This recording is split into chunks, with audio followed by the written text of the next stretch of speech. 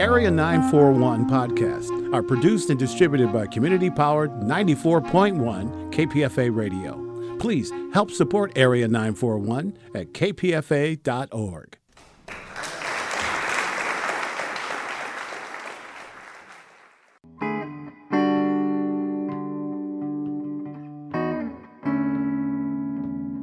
This is the Area 941 Radio Walensky podcast. I'm Richard Walensky, and we're talking about books, about theater, about film, about television, and from time to time, even about KPFA, Pacifica Radio. This podcast is about theater. Back on July 28, 2015, I sat down with Bill English, artistic director of San Francisco Playhouse, one of the mid-sized regional theaters in the Bay Area. We sat down for a wide-ranging discussion, which I edited and cut down to just under a half hour for airing on KPFA's Arts Waves program. But the conversation itself came to 3/4 of an hour and dealt with a lot of topics that didn't wind up in the final edit. My guest is Bill English, the artistic director of San Francisco Playhouse, sfplayhouse.org. It's on Post Street. We'll be talking about last season, all of the shows, and the upcoming season, and we'll be talking about some trends in the theater business that I've been asking various people about. Let's start first by talking about the current play Company, which is running through September 12th. Is that correct? That's correct. Company is the great Stephen Sondheim show that your wife, Susie Damilano, directed. I understand that she wanted to try to make it sort of gay or bisexual, and they turned her down. What's the story behind that? Originally, it was sort of both of our impulses to sort of see if we could bring Company more up to date and sort of also plumb some sort of essences that many, many, many people besides me feel is in the story. Is Bobby indeterminate about whether he wants to get married or what kind of person he'd like to get married to? And so we wanted to kind of loosen it up and maybe have a gay couple or two so that we'd have some more diversity in that way that would maybe better represent our current demographic. And we applied to the people who control the rights to Company and were resoundingly refused. There was a scene that was written later. It was written for the Donmar Warehouse production, but also it was done at the production, the Neil Patrick Harris version that they did as concert version, and also the version that Raul Esparza was in, the John Doyle version where they played instruments. This scene is a scene where Peter, who is part of the couple that's getting divorced, he kind of makes a pass at Bobby on the balcony. And this scene was actually in an edition that I owned and was performed in all three of these productions. But since George Firth passed away, his people refused to allow that scene to be a part of the show and wanted it to return to its original form. Marry Me a Little actually was put into the show later. It wasn't originally in the show, but it was okayed by Sondheim and Firth and everybody, so there really wasn't any issue about that. Well, that's on the Raul Esparza recording. Correct. It seemed to me that updating the show doesn't really work because the attitudes about marriage and relationships have changed in the 40 years since the show was originally on. And in addition, there's a scene, a pot-smoking scene, and that one is very 1970s, even use of the word square. So I just wonder, when you were doing this, did either of you kind of go, it would be nice to make it a period piece? Were you thinking that? No. We wanted to make it more universal. We wanted to make it sort of kind of timeless. I'm not sure I agree with you that relationships have changed all that much in 40 years. I addressed the idea in my program note that the question now may be a little bit more philosophical or a little bit more metaphysical question. In 1970, the question would be, how can a man who's 35 not be married? There must be something wrong with him. Whereas in 2015, the question is is marriage an outdated institution? Who should really be married? I mean, women don't need men anymore to procreate or to make a living. And so the questions of why a man would get married are different now, you know? There's also a point where Joanne, who is somewhat older, the Elaine Stritch role originally, where she makes a comment about her older husband dancing, and now we see older people dancing all the time because they've been dancing since they were in their 20s. I think you're right about both those observations. Both of them sort of, the dialogue itself sort of harkens back to the 70s. But I do think by costuming it in contemporary dress and by sort of staging it in a contemporary world, I think we succeeded to some degree in making it feel a little more timeless. Well, it helped from the 2006 show that they updated the orchestrations, and the orchestrations on the double pianos, of course, don't sound 1970 at all. Right, because the pianos, let's face it, are timeless. They don't date it so clearly as some of the instrumentation in the original orchestration would have. You got lucky on the lead. Oh, Keith is fantastic. Yeah, he's great. He was our baker last year in Into the Woods, so we got to know him and thought he would be just the right Bobby. And side by side, the dancing was right on target, and I understand that the cast really worked hard at that. I got that from a cast member. Well, I think they did. I think they got a lot. There was a lot of drill involved. Every night every before day. The show. Every day, every night, yes.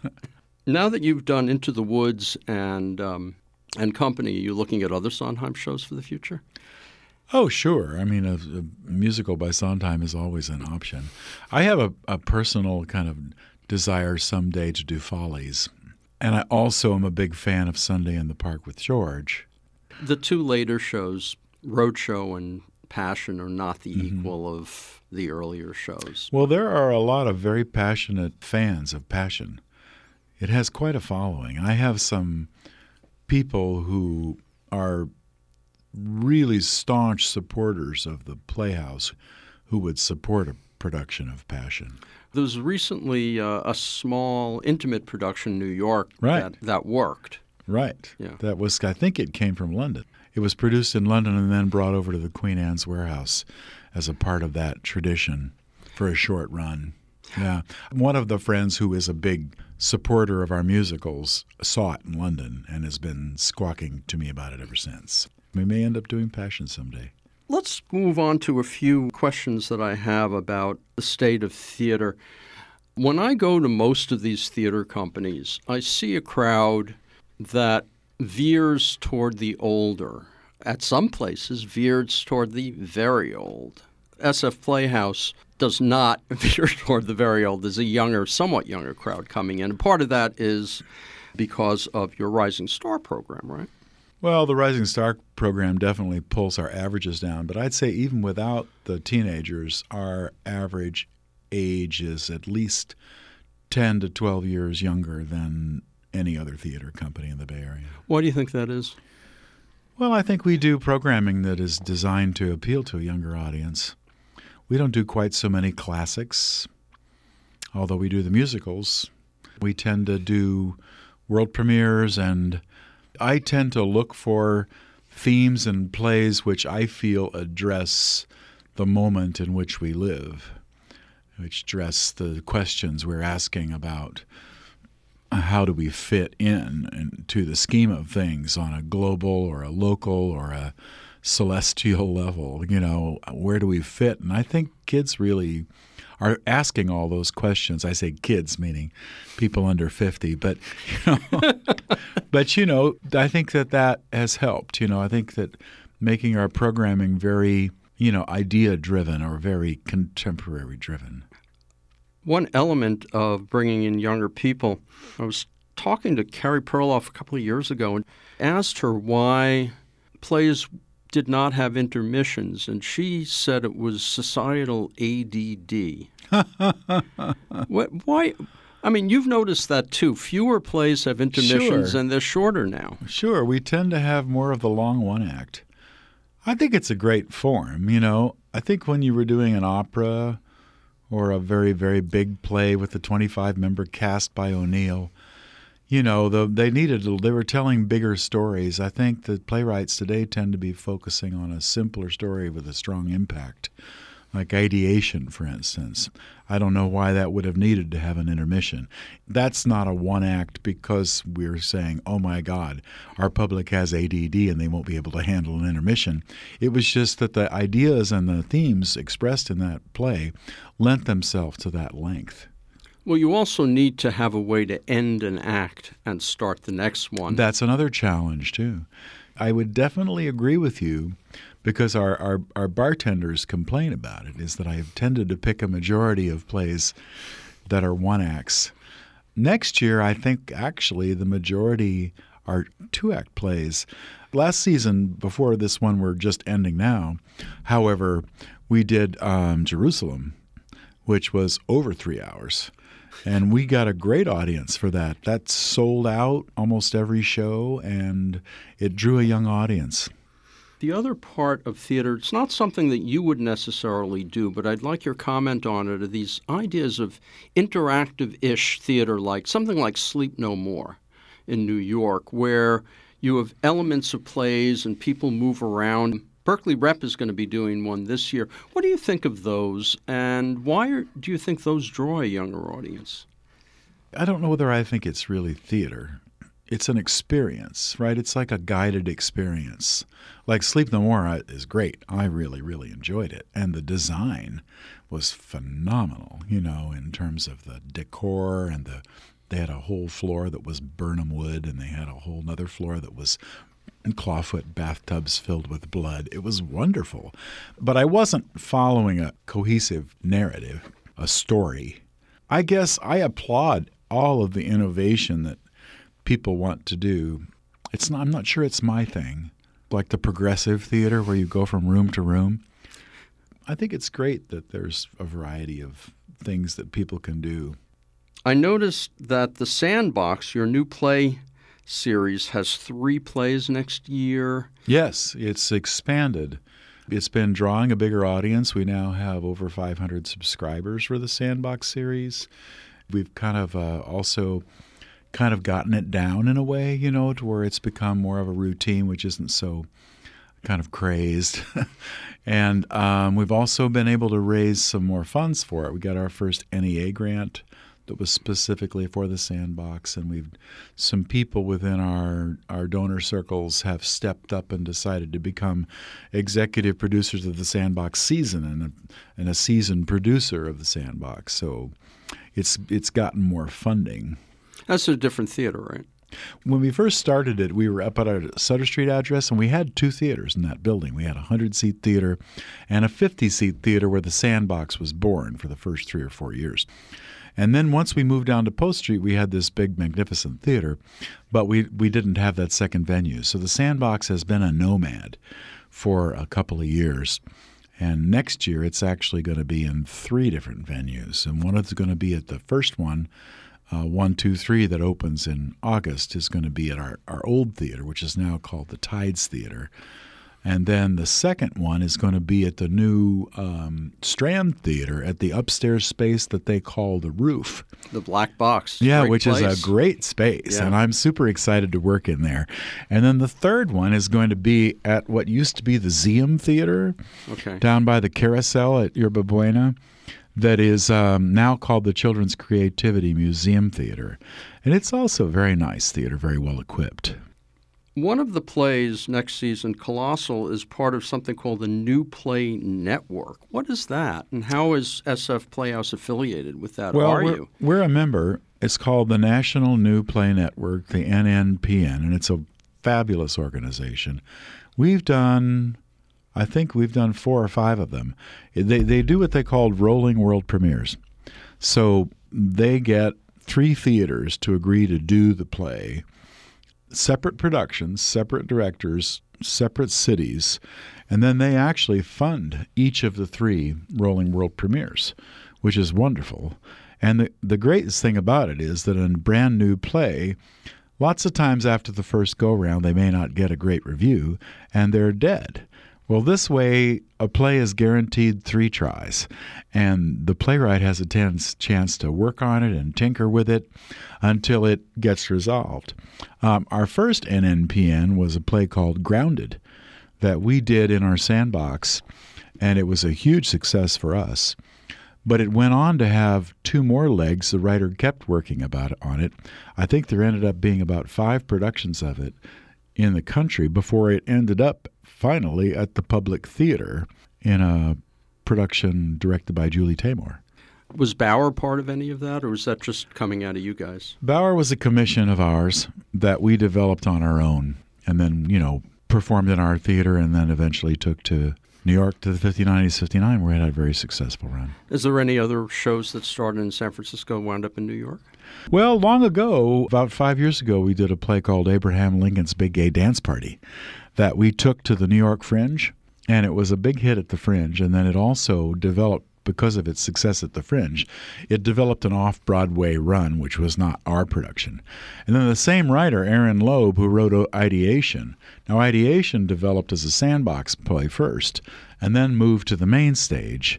And next March, we're moving it to New York, our own production, to the same theater, to the 5090s 59 Theater. A good theater. Yeah, it's great. It's a 200-seat theater, beautiful theater. Let's talk a little about last season before we go on to the next one. The last time I interviewed you was around the time of Into the Woods, which I thought was a great production, straightforward production of the show. I noticed that great care was taken to make sure every line was clear. Mm-hmm. And I noticed the same thing about Company. When I listened to the recordings of Company, it's hard to make out all the words in Not Getting Married, which is the fast patter song. But it seemed like Susie slowed it down a little so that we could actually hear the words. I'm not sure we slowed it down, maybe a tiny bit. I think that she was just a maniac about diction. She and Dave Dabrowski, both, just hounding the cast constantly about final consonants, and that's really what helps with diction.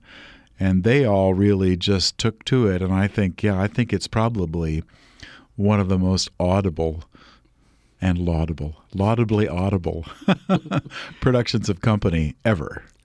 Promises. I had mixed feelings about the show, one of which I'm not going to air, which was that I thought that the casting of Sheldrake was wrong. Uh-huh. He was too young. Oh, yeah? Yeah. If you look at the original at the apartment, McMurray is in his 50s and McLean is like 22. And here, she's older and he's younger. You miss the age gap. Well, I just guess I don't know whether I really agree with you that the age gap is the critical factor. I mean, Johnny is in his early 40s and Monique is 25. So that's a fair amount of age gap. Yeah, but he doesn't look it. He looks like he's 40. No? Okay. No, not from the Okay, audience. so let's assume he's 35, right? Yeah. And she's 25.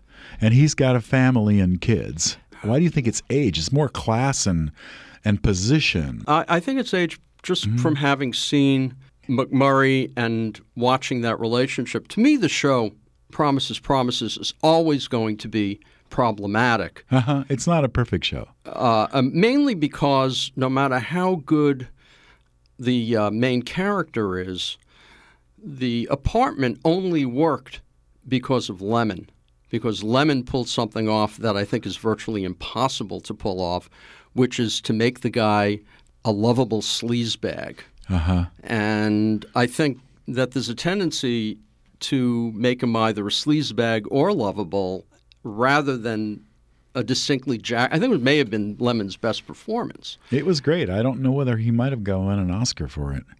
He didn't win an Oscar for that, but they won. It won Best Picture. Yeah. And Billy Wilder won for Best Director.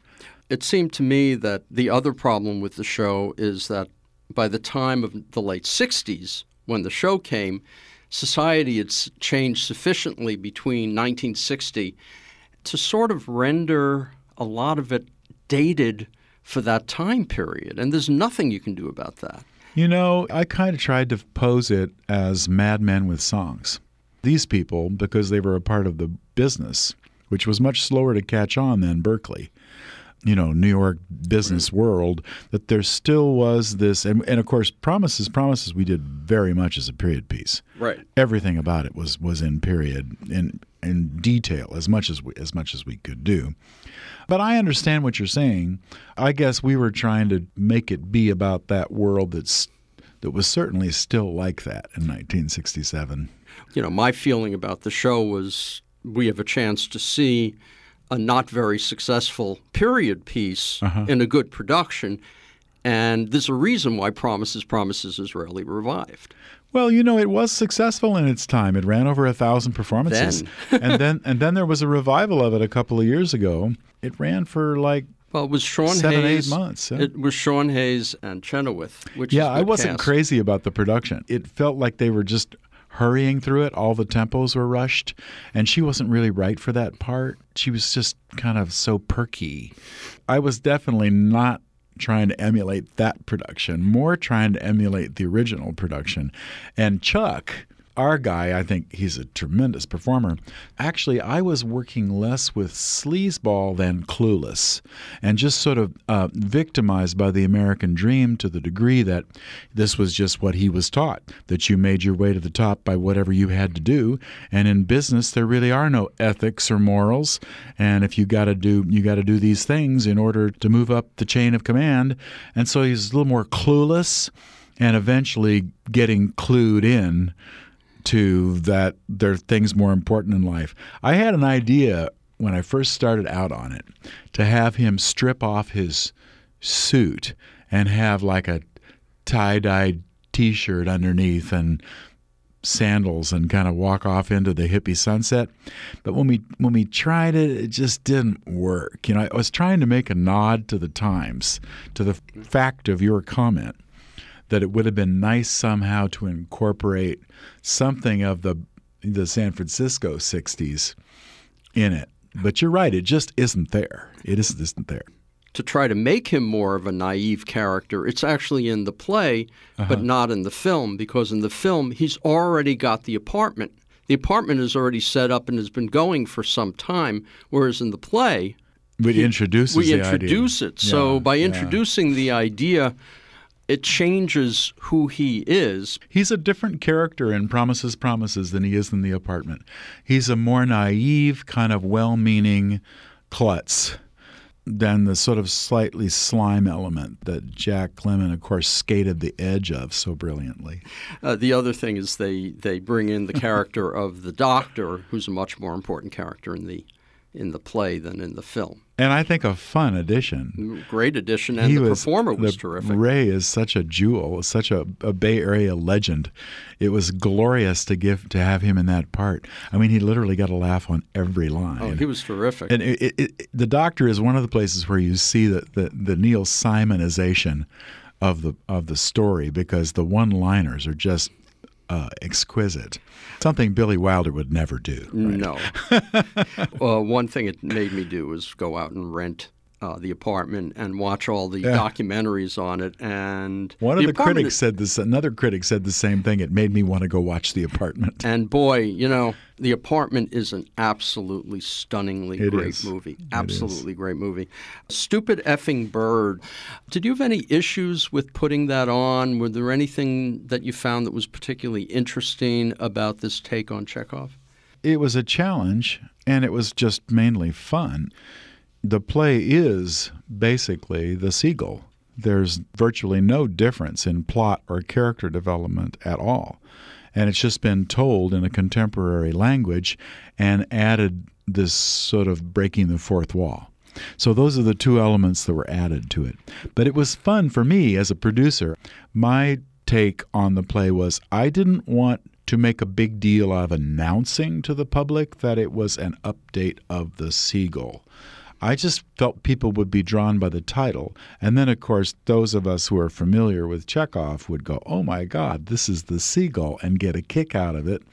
And the people who didn't could appreciate it on its own as a story which could take place in today's world. So that's the line I was trying to walk with it, and I think it succeeded. Trouble Cometh. Was that a world premiere? It was. It was a world premiere, and It's a play that we'd been working with for 3 or 4 years, actually. We did a reading of it with the director who ended up directing it and the playwright present in New York at the Lark Play Development Center. And then we thought we were going to produce it, and we ended up losing that right out to a much more prominent theater, regional theater, that controlled it for a couple of years. And actually, our director, May Adralis, got separated from the project at that point. And then said big theater did workshops and then never produced. So eventually it came back to us with May and with Rick, and it was just a wonderful experience working with Richard Dresser, who is just an amazingly wonderful guy and was out for all the rehearsals, and we had a blast. Let's talk about the next season. Dogfight, it's a musical based on a 1991 River Phoenix film about 3 Marines during the Vietnam War era who decide to go out on a date by finding the ugliest woman they could find. And for some reason, it became a musical. It was produced at Second Stage off-Broadway in 2012. What prompted you to bring it to San Francisco? Well, it's a San Francisco story. It takes place in San Francisco. I liked the movie and was excited to find out that a musical was being made of it. I think it works really well as a musical. It's an edgy, kind of a tough little story.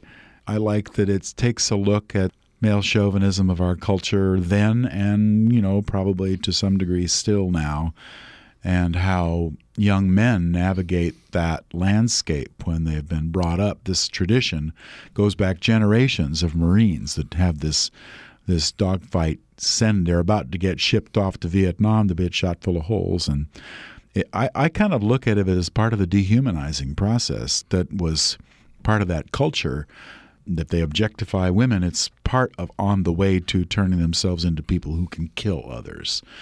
That was my take on it. The music is by Pasek and Paul, who are just the most exciting young theater composers in the U.S. right now. And the score is just amazing. It's written for a 4-piece rock ensemble plus violin and cello. So it's a 6-piece band, and it's just a glorious score.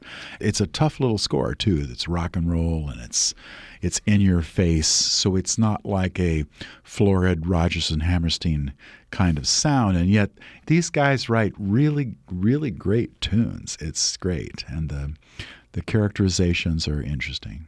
The review from, I think it was Isherwood, the review said that there was a slight problem in tone in the New York production in terms of balancing the hard-edged nature of the story with sweetness.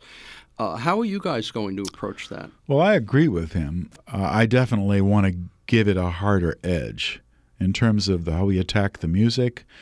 The Second Stage production was very much aimed at Broadway, and choices were made in terms of casting and in terms of style. It was just a little bit Broadway kind of poo-poo-pee-doo in terms of the way they attacked the big numbers. And we're going to definitely try to make it edgier. There was a production in London that was much more successful, that was much tougher. And I've actually talked to the director and the producer of that production to get a few tips from them. You're directing that one? I am, yeah. Stage Kiss by Sarah Ruhl comes out of the Guthrie and Playwrights Horizon, and it's a romance farce set between 2 actors who are in a revival of a 30s play together, and they had a previous relationship, right?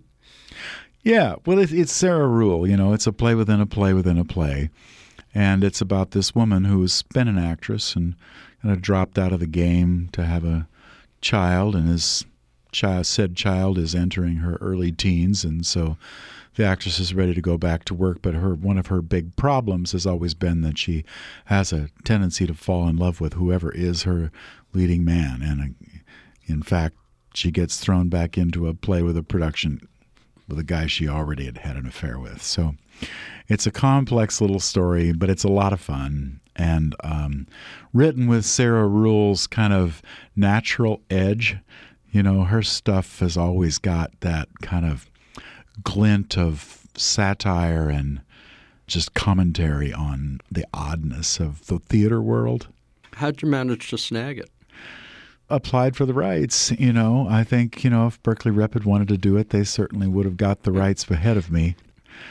We did one Sarah Rule play before. We did Dead Man's Cell Phone and had just a total blast with it. It was a big hit for us. So I'm a huge Sarah Rule fan. I think she's one of the most original and exciting voices in American theater. How'd you find out about it? I read it long before it was at Playwrights Horizons. I read a copy of it when it was being done at the Goodman in Chicago, which is where the first production was. And actually, I wasn't sure I liked it all that much. And my associate artistic director, Jordan Puckett, had actually seen it there. And she liked it very much. So we kind of followed its development, actually applied for the rights long ago, were denied. And then the Playwrights Foundation production went up, which I actually saw, applied for the rights again, were denied. And then, 6 months, 8 months later, the rights were suddenly available and we snatched it. Does that happen often where you apply for something, it disappears, and then you keep going, I'm going to try to get this? Oh, it happens all the time. It's part of the process. Yeah, it happened with Jerusalem. It happened with Dogfight. I couldn't get the rights for quite a while. It happened with Trouble Cometh, where we lost it and then got it back. It's the size of theater that we are. We're kind of in the middle. We're bigger than a lot of the little bitty ones, but there's the big guys above us who just are going to always have more clout. What about the musicals like Company, Promises, Promises, and Into the Woods? Well, those are classics. They're never really that hard to get the rights to, or we haven't found that to be the case. So it's basically with these smaller plays. The newer stuff that's fresh out of an off-Broadway production or a Broadway production. Then the agents that represent the playwrights are trying to get the playwright the best deal so that they can make the most money, since the playwrights are paid on a percentage of your average weekly box office. The agent is more likely to go for a deal with ACT than San Francisco Playhouse, all other things being equal. The Nether by Jennifer Haley, you're directing that one, is a virtual reality thriller. And that one comes from MCC New York, and originally, I guess, from L.A. Yeah, it was first production was in L.A., which is when I found out about it. And, of course, couldn't get the rights. And then it went to MCC, and then it actually went to London. It was at the Royal Court in London. And I am nuts about the play. I just think it fulfills everything that I want to do in terms of speaking to contemporary trends and contemporary developments, in terms of how much we are spending our lives online, how that trend is going to continue. What's it about? Well, it's about a newly created police force that is trying to execute some control over morality in the virtual world in which people are spending many, many, many more hours of their day. And so they brought a guy in who they suspect of running a child porn ring in this nether. And the problem is he's a very, very, very smart fellow, and he's buried his servers in the Mariana Trench somewhere, and they can't get any evidence on him. And the children aren't real anyway. No, there's no real children involved, which is what he says. He says, well, look, I'm sick. Would you rather have me on the streets going after your children, or in this world where I'm not dealing with anyone but adults and everybody is carefully screened and I'm not actually harming anyone?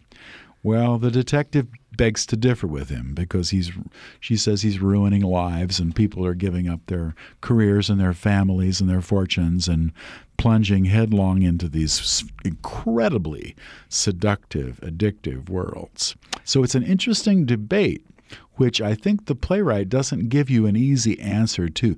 Do we have the right to legislate morality in a situation like that? So in order to get evidence on him, she goes into this virtual world as a male avatar.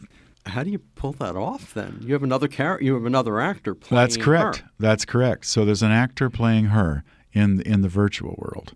And the subject of the investigation plays himself. And then there is another character who is playing one of the virtual characters in that other world that she finds out who it really is and brings him in for questioning to try and get evidence on the ringleader.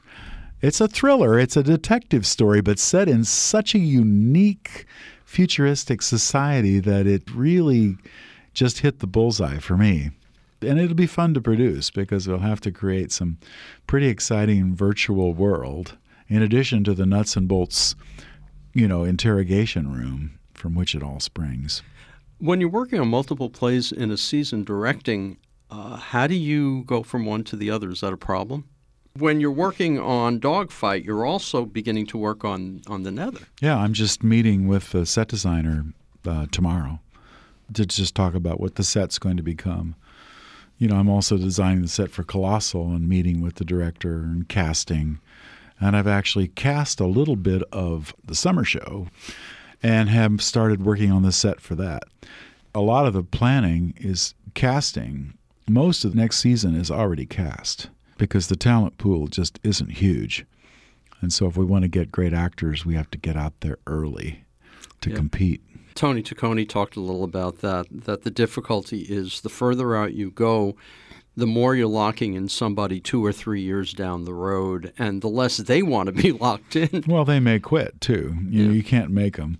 We cast an actor a year ago for Trouble Cometh, and then 6 months before the show, they get a better offer, and they just leave. So it's always a gamble and a balancing act between how far you cast out and who you cast that far ahead of time, because you can always lose them.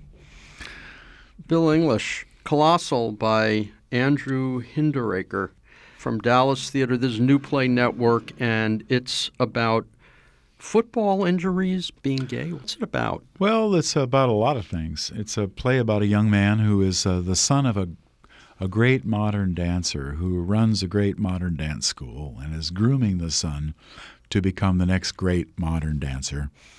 And the son is also at the same time being bullied at school and kicks a couple of the jocks in the head and jumps up on some high wall where they can't reach him. And they go, "Dude, you ought to join the football team because you're obviously very athletic." And so he does. And the father kind of disowns him. Part of what happens while he's in the locker room is he discovers that he's attracted to some of the other football players. This is all backstory. And in a game, actually, because he's new to the sport, throws himself headlong into the way of a vicious tackle coming at the object of his affection, and is paralyzed and ends up in a wheelchair. So the play really starts there with this young man who has been just hit with the double whammy of discovering that he's gay and discovering that he can't walk, and how it is he's going to move forward in life. And that's basically the story. However, the format of it is thrilling. It's told in 4 quarters, like a football game, on a football field with football players and modern dancers who kind of hopefully will sort of effortlessly morph from one to the other. A big casting challenge. Big directing challenge, too. Big directing challenge. We got Mr. John Tracy, who last directed Tree for us, directing this one. And he's really, really good at cross-discipline performances, really good at working with movement and with music, with drumming, because there'll be a drum corps like you would see at a football game. And so we're super excited. It's interesting that it requires a handicapped actor. And we've cast a really, really wonderful young L.A. actor named Christopher Thornton in the role, who's been in a bunch of films and is a very experienced actor. But there also is another version of the Mike character. There's a healthy version. And the two of them actually have a dialogue between them, which is very interesting. City of Angels, your next big show. I've seen that in New York, and I saw a version out here. You're basically keeping to the idea of a black and white half stage and a color half stage? I'm not sure we're going to do it quite that linearly. We may do it with light and projections, where we transform the existing set to color or black and white with video projection and with lighting. We are definitely interested in playing with the tear in the fabric between the reality of the screenwriters wrestle with Hollywood and the characters in his screenplay that are generally done in black and white. It's a story about a young novelist who's brought out to Hollywood to make his bestseller into a movie, and he runs straight into the Sodom and Gomorrah of Hollywood and the corruption of the producers and the disrespect that Hollywood has for the writer.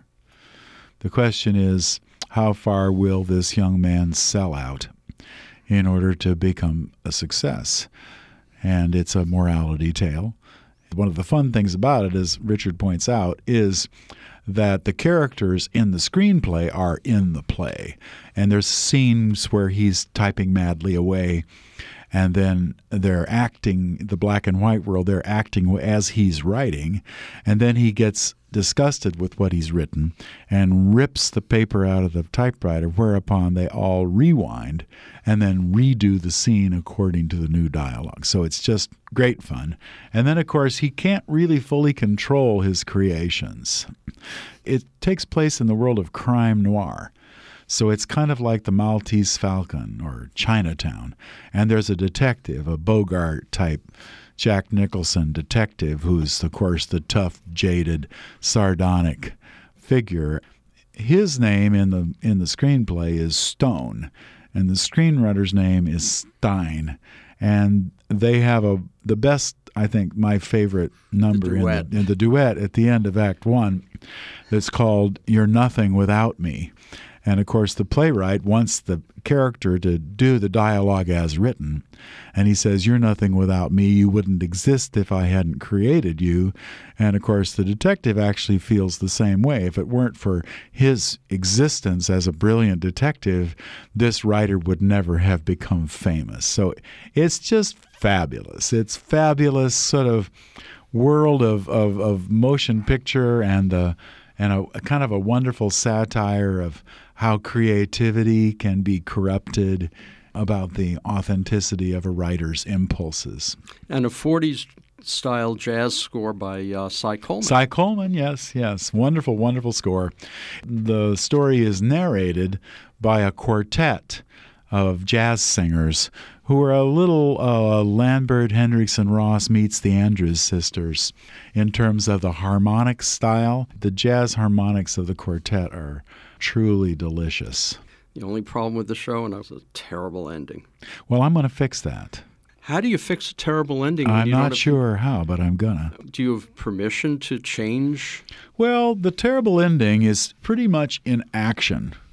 There isn't a lot of dialogue in it. I want to do something, and I haven't quite figured out what yet, that has to do with the way he has control of that typewriter. If he can somehow undo the entire world of the film and walk away in a more viable, dramatic way. Partly that's what the reason to do the play is about. So I'm sure you'll be there next time we talk.